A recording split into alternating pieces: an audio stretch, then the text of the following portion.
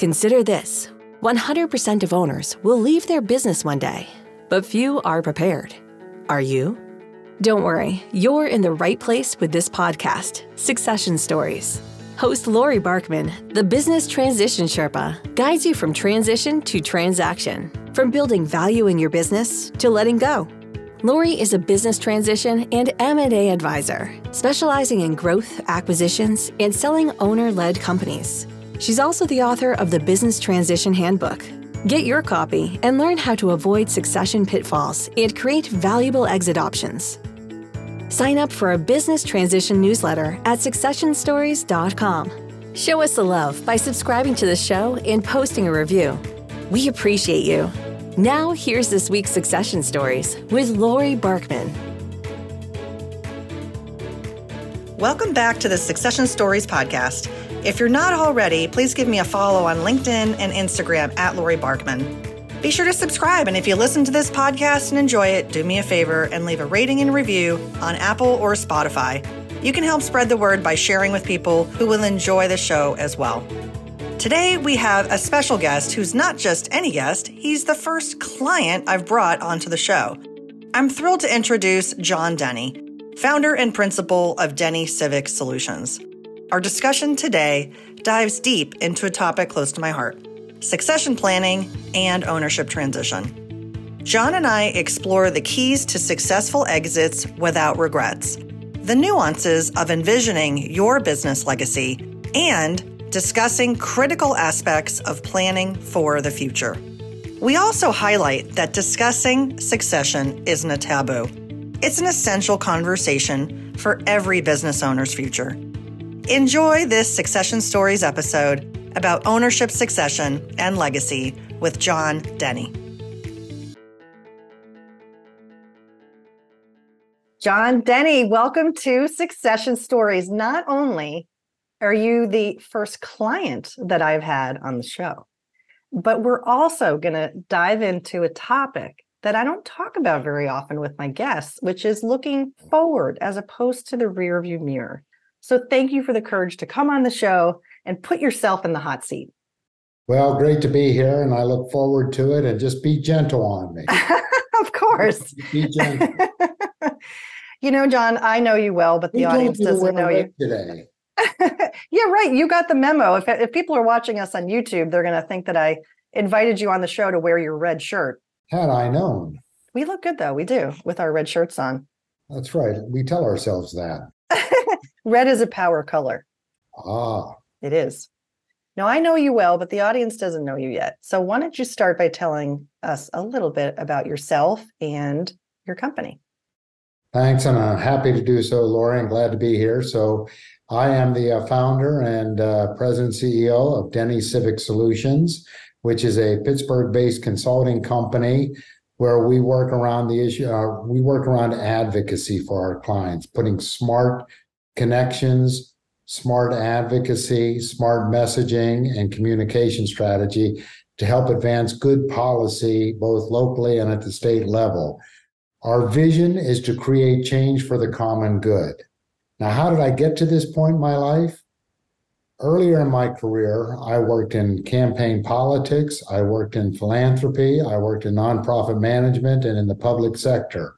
And about 12, 13 years ago, I thought I can take all those components together, mold them into a new company where actually we're working to do the kind of advocacy efforts that most clients don't always get when they just have a government relations firm or they've got a separate communications firm or what have you. We kind of combine it all into one in a new approach. That was one of the things that really impressed me when I met you about 3-ish years ago, COVID. Which was doing the math, COVID, right? Yeah, it was a crazy time. And I remember being really impressed, and I still am, to be hearing about all the services and the value you're providing to your clients with a really small team. It's a pretty small team. And to the outside eye, someone looking at your firm saying, oh, what they do kind of looks like a marketing services firm in terms of what you deliver and how you deliver it. But it's more than that. And as you said, it's the advocacy. And when we met, one of the things we talked about was putting together a plan, a strategic plan for the business that set a course. I think at the time we did a 3-year plan, did we not? It was a 3-year strategic plan. Which means it's time to restart it. That's right.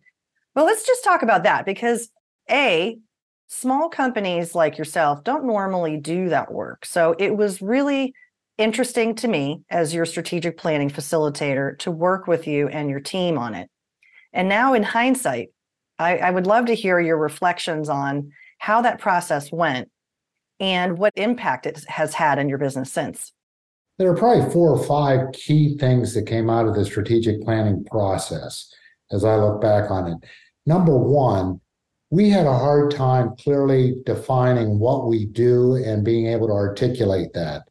And frankly, we came up with our vision statement, which captured everything we were trying to say in 5 or 6 simple words, making change for the common good. That set the stage for all of our work going forward, number one. Number two, we identified a number of services that we provide that are, I'm not sure this is the right word, but replicable. In other words, these are services that we provide that we can have most of our employees be trained to do that would also help take a load off of the other work that we do with clients, being very creative in our approach and management of the projects. That was critical to us. Number three, we forgot about one big key element, sales. I mean, for the longest time, and still to this date, as the head of the company, I tend to be the lead in all sales. But because we focused on the sales component of the strategy plan, how you go about doing sales, how you market, we engaged with, at your recommendation, another company that led us through that process so that now everybody in the team is able to either promote our services in the correct way, sell up on some of the clients, the other services we do, or simply get them more comfortable in doing pitch sessions, or as we call them, informational sessions, just to kind of learn what a prospect may need and what we can offer. Yeah, the reflection of the team's reactions to not only where we are now, but if you can think back, were there any objections, or they were always bought into the process? I think, first of all, there was a fear factor, I think, when we started it. Just before we started it, I can remember one of our employees saying, "Oh my gosh, you're not going to make me be a salesman, are you?" No, that's not what this is about. That's a component, but selling at the place, we're going to meet you where you are as an employee and find out how you can best help us on the sales. There was probably with some a fear factor. And then I would say throughout the process, there was a level of concern, which we managed now and mastered, was how in the world are we going to implement everything that we've come up with? But we've designed a system where we literally have every 2 weeks a strategy session with the team where we go through by category, by line item, what we've done, have we hit our market target, does it still make sense? I mean, we found some things that we thought were absolutely critical at the time, doesn't make sense where we are now. So we're able to adjust. But there was another fear factor of, are we going to be able to do it all? Yeah, because you're a small team and you're servicing clients. And I'm really proud for what you just said, that you've embraced the action-oriented nature of a plan. If you create a plan and you put it away on a shelf or in your Google Dropbox, whatever, and you never look at it again, what good is it? Exactly. So you not only did it, but you've continued to update, you've continued to modify and execute, which is huge. We even make on our biweekly calls, we make a team member have to practice one of the sales pitches is the wrong word, sales approach of what we do before the entire team. And at first they were scared to death about it, but now it's become a kind of an engaging, fun part of our every other week session. If you were going to rewind and say, I wish we had a strategic plan, years ago, could you say that it is something that other companies should be doing as well? Absolutely. In fact, I thought we did have a strategic plan before we engaged with you, Lori. I mean, we worked as a team. Well, let me put it this way.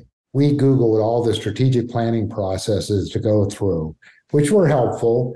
But when we were leading ourselves through it, it just wasn't the same as having somebody who has gone through who is a professional at the strategic planning process to lead you through it. So we did have strategic plans that frankly weren't that good, and we never really followed until we engaged with an outside company to help us think through a strategic plan.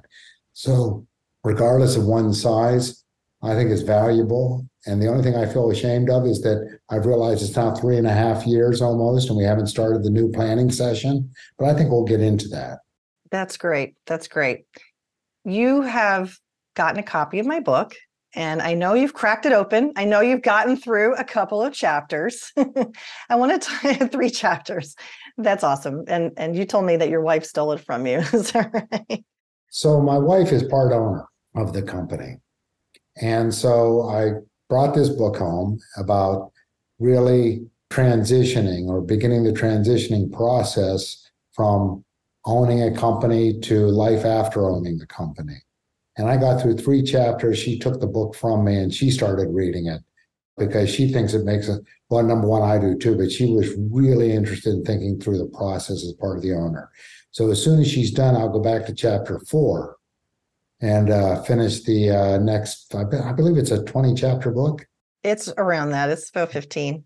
15 chapters, finish it. But we met, you and I, about 2.5 weeks ago. You asked me the question, what's in the future for me and Denny Civic Solutions? And I said, well, I haven't really thought about that. I've got another 5 to 6 good years in me, 5, 6, 7 good years. I'll think about what we do next or how we transition in. And at that point, you said, I wouldn't wait much longer, because to get the maximum out of what you have and what you want to get out of the company, regardless which direction you go, find somebody else to run it, sell the company, or even just shut it down, you need to start planning that now. So that's where we are. Yeah. Finishing the book first. Finishing the book first. This episode is sponsored by the best-selling book, The Business Transition Handbook: How to Avoid Succession Pitfalls and Create Valuable Exit Options. Business owners will learn how to navigate the emotional and practical nature of the transition process to avoid exit regrets. It's crucial to start planning when time is on your side, so you don't leave money or your happiness on the table. Reading this book, you'll have Lori Barkman, the Business Transition Sherpa, guiding you along the way. To download a free copy, head to thebusinesstransitionhandbook.com. That's thebusinesstransitionhandbook.com today. Well, so let's talk about business transition, because the planning side for growth is where you and I have started, and that's important. And a number of things that you and the team have been working on will create value, such as the sales process, and that you as one person are not the only person who knows the process and who interfaces with clients on prospects and so on. So you and I might have known that that was an underlying piece of what we were working on together for the plan, but your team didn't. They might not see it that way, and that's okay. The business transition side gives us more runway when we have more time to build value. So if we say, really, your clock probably started 3 years ago because you've been working on pieces to drive value in the business. So the sales piece is just one example, and there are others, right? Mm-hmm. But yeah, the context of if you want to have a transition in 5 to 7 years, maybe we should just unpack that a little bit. Why did I say to you, you really should start now? And that's because of this issue. A lot of business owners get to the point where they think they can sell the company and it'll be attractive to whoever they assume is going to buy it. And then a couple of things can happen. One, the price that they get back is just way off from what they expected. 2, the intended buyer, many times it could be a family intention. I think I'll sell to family or transition to my family member, my son or daughter. They don't want it. And that also can happen with management, where a management team member might be presumed to be a successor, and then that person is intimidated either financially or operationally to do so. And that's a big risk to find out at the last minute, that our vision for what an exit might look like is not meeting our objectives? Well, what I liked about our meeting, one of the first things, or one of my first takeaways was even thinking through or being aware of what are all the different options potentially from family, from an outside buyer, from someone on the management team taking over, from shutting it down and saying goodnight, everybody, to that thinking through or first being aware that there are all these different options, which frankly, I wasn't even at that point. Number one. Number two, regardless of which option, it seems to me that you don't pick that option right at the first start. You kind of go through a process. And again, I've only gone through chapter 4, but I think you go through a process. And as you're going through the process, you're kind of whittling down what might make the most sense. Is that correct? I think that's right. We start with your goals. What are your personal goals? What's your vision for use the word exit, transition, retirement, whatever word you want to use, where you are no longer in the business day to day. For some people, they just want to be chairman and put their feet up on the desk and have arm's length. And that's their vision. And they'll do that for a long time because they've hired in a CEO. Others say, I might recapitalize and bring in a minority investor or a majority investor. I have a client that just did that. They brought in a majority investor and they're still in the business day to day as CEO. And others say, I want to sell outright. So what role you want to have and the vision you want to have is, I want to put my feet up in my RV. You've told me you want to get an RV and you want to travel, right? The only one in my family who wants the RV. Nobody else. So you might be alone in your RV. Maybe the dog will come with me. There's somebody that I know, when he sold his company, he and his family, and I think at the time they had 5 kids and they were all probably middle school, not high school yet, and younger. And they moved to Australia and New Zealand and for a year drove an RV around and just had an amazing time. And that was his vision. So everybody's vision is different, right? But that's where we start, is what are your personal goals? And tied to that are financial goals.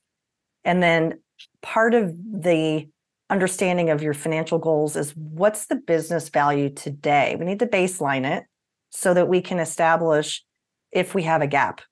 So we're just rough numbers. If you want to sell it for $2 million, but the business is worth $1 million, what are we going to do to close that gap? So how much time we have to work on that and close the gap is really important. So what are the value drivers in the business and what are the risks in the business? And you and I had started to talk about that with a business assessment, and we had identified a few things. Again, the team might not have realized that that was the underlying foundation of why we were doing what we were doing. We were getting it to the point where financially you wanted to hit a certain level. And from a process standpoint, there were pieces in the business that you didn't have before, which can help mitigate risk of transition. So that's really important. And I think you haven't gotten to the chapter yet in the book, but it is one of my favorites, which is chapter 6, which is who should own the company after you. And I think it's an important chapter. You hit on it. Who should own the business after you could really vary by category, but it comes down to fit. And your firm has a very specific culture. Many companies do. And I hear it all the time on this show that people say that the sale didn't necessarily go to the highest offer. It went to the best fit. Exactly. How do you think about that? Well, I really think if you ask me what's most important to me in a transition, regardless whether it's somebody else, whether it's selling it outright, is for me, this may sound altruistic, but the most important thing for me is to make sure that the team I currently have, or whatever team I have at that point in time, would be absolutely comfortable staying with the company under new leadership, or moving on, but not because of the new leadership. I want them to know that this is the same culture and they feel very comfortable, because I think based on surveys and based on annual reviews and just based on the chemistry, I think the team we have is not only a great team, but love the culture that we have here. So to me, that's number one. So that's really important. Are there more? Well, if I had to think through some other ones, just starting this process, which I wanted to come to a question for you on this as well, is number one is fit in the team. Number two is that the current and past clients that we have would see this not as a radical change in the way we approach our work, but actually as either a continuation or an enhancement of it. One of the things that we do, Lori, is we we become good, better, and different, but I think it's good. We become actually part of the client where we're actually engaged with them in helping to implement whatever the plan is that we develop together. It's not the kind of thing where we develop a plan and say, let's check in next month. We are working with them on a weekly basis, making sure that everything that we put together, we're implementing it. And often we're doing the implementing, not on their behalf, but with them. And so I want them to know that that's going to stay the same, because I think in order to really have a maximum impact and understand what you're doing, you got to have a close working relationship with the client. At least that's my sense. Yeah, absolutely. You have a question for me? I do. So let's say we're starting right now. We got 5 to 7 years right now. What's one of the first things you would say that you and I would start to work on in this transition? The very first thing you and I would do is go through a personal readiness assessment and talk about your identity, the roles that you have today, the people who you identify closely with, whether it's family and or work, and those relationships, how you want to see those relationships over time, where you would like to spend more time if you weren't day to day in the business. See how that all ties together? It's for some people, their social network is their company. Correct. For you, that's not necessarily a case, but for others it is. So that's where I typically start. And it's the visioning part. If we start to create a vision of what we might do next, what happens? We get excited about that, right? We call these the pull factors. So the mindset that we have about personal transition is where I start, because it also really helps me get to know where you are right now and meet you where you are, to use your words. That's what I like to do. I think it's really important. And that's why it's one of the first chapters in the book. It's that mindset exercise, and it's the roles that you play and all of those things. And we go pretty deep on that. This is a little bit sad, but I had a client who passed away, and I found out after the funeral. I reread all of my notes, and I didn't know him very well, but I read my notes from when I did this initial onboarding and go through this, it's the pre-score, which is a personal readiness assessment. And through those notes, I knew his intentions. And his widow wanted to know what his intentions were. She didn't know. And I knew. And of course, I shared that with her. But that's the thing. It's like sometimes we don't have these conversations with the people we care about, or if we do have them and it's not written down and someone passes away, such as my client, then your loved ones are left a little bit in a lurch, and they're in mourning. So it's very complicated. So not only are we doing this work because we are anticipating a 5 to 7 year transition in the future, a sale to someone, presumably, but also along the way is we need to mitigate risk. And for many owners, they don't have business continuity plans in place. And this is another thing. I didn't go on it very deep in the book, but just to talk about it and tee it up, is with clients, I want to understand a lot of things about where are we today from the business and what some of the risks are.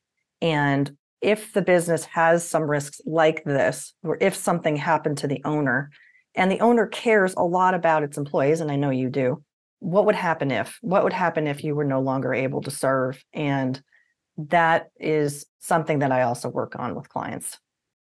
Well, I'm anxious to get started now, knowing that I've got to get it started 5 or 7 years in advance, because before you know it, it's going to be on top of me. And I can't even believe we're almost through the summer of this year. So I look forward to it, and I appreciate the time to spend with you on this podcast, and we will get to work on my transition.